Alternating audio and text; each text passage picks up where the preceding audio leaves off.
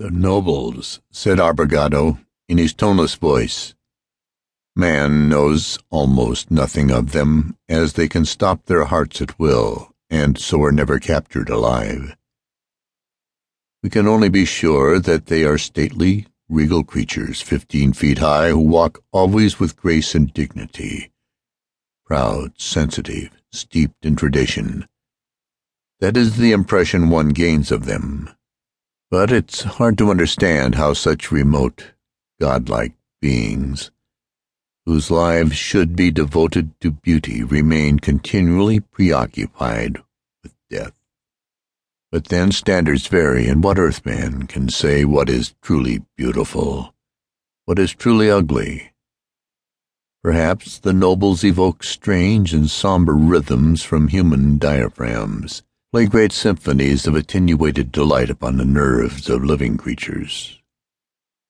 Whatever else Abrogado had to say was submerged in a great flood of sound. Outside, 100,000 ostrich-like creatures were racing madly through the night, their thick legs drumming against the desert sands. The cave was filled with the echoing thunder of their passing.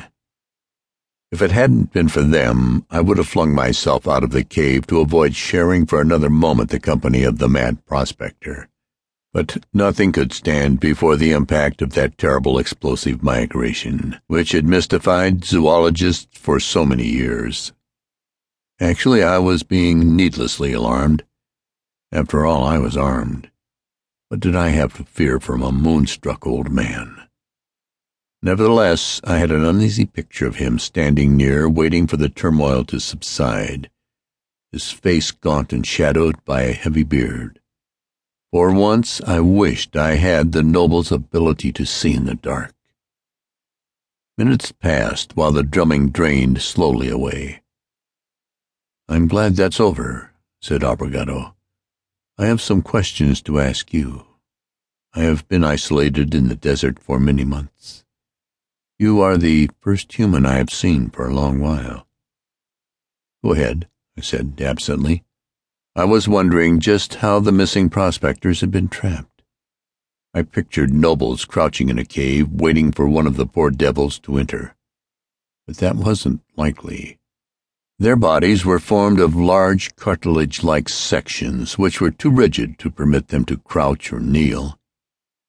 Physiologically, they had but two choices: to draw themselves up to their full height of 15 feet, or to lie flat upon the ground. In reply to Abrogado's questions, I chatted lightly about the new shops and homes and the population figures as shown in the latest census of Marsport.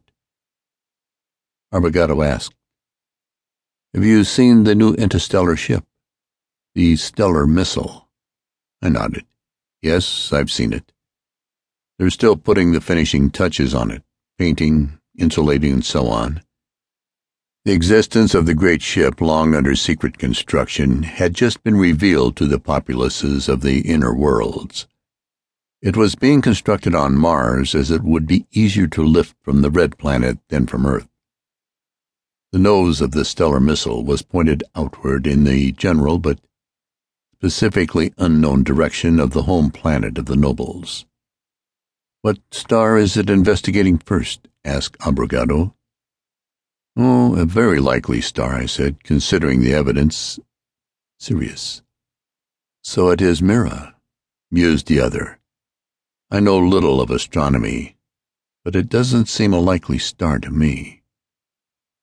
I touched the open face of my watch, feeling the hands. I knew that in a few minutes it would be not dawn, but daylight.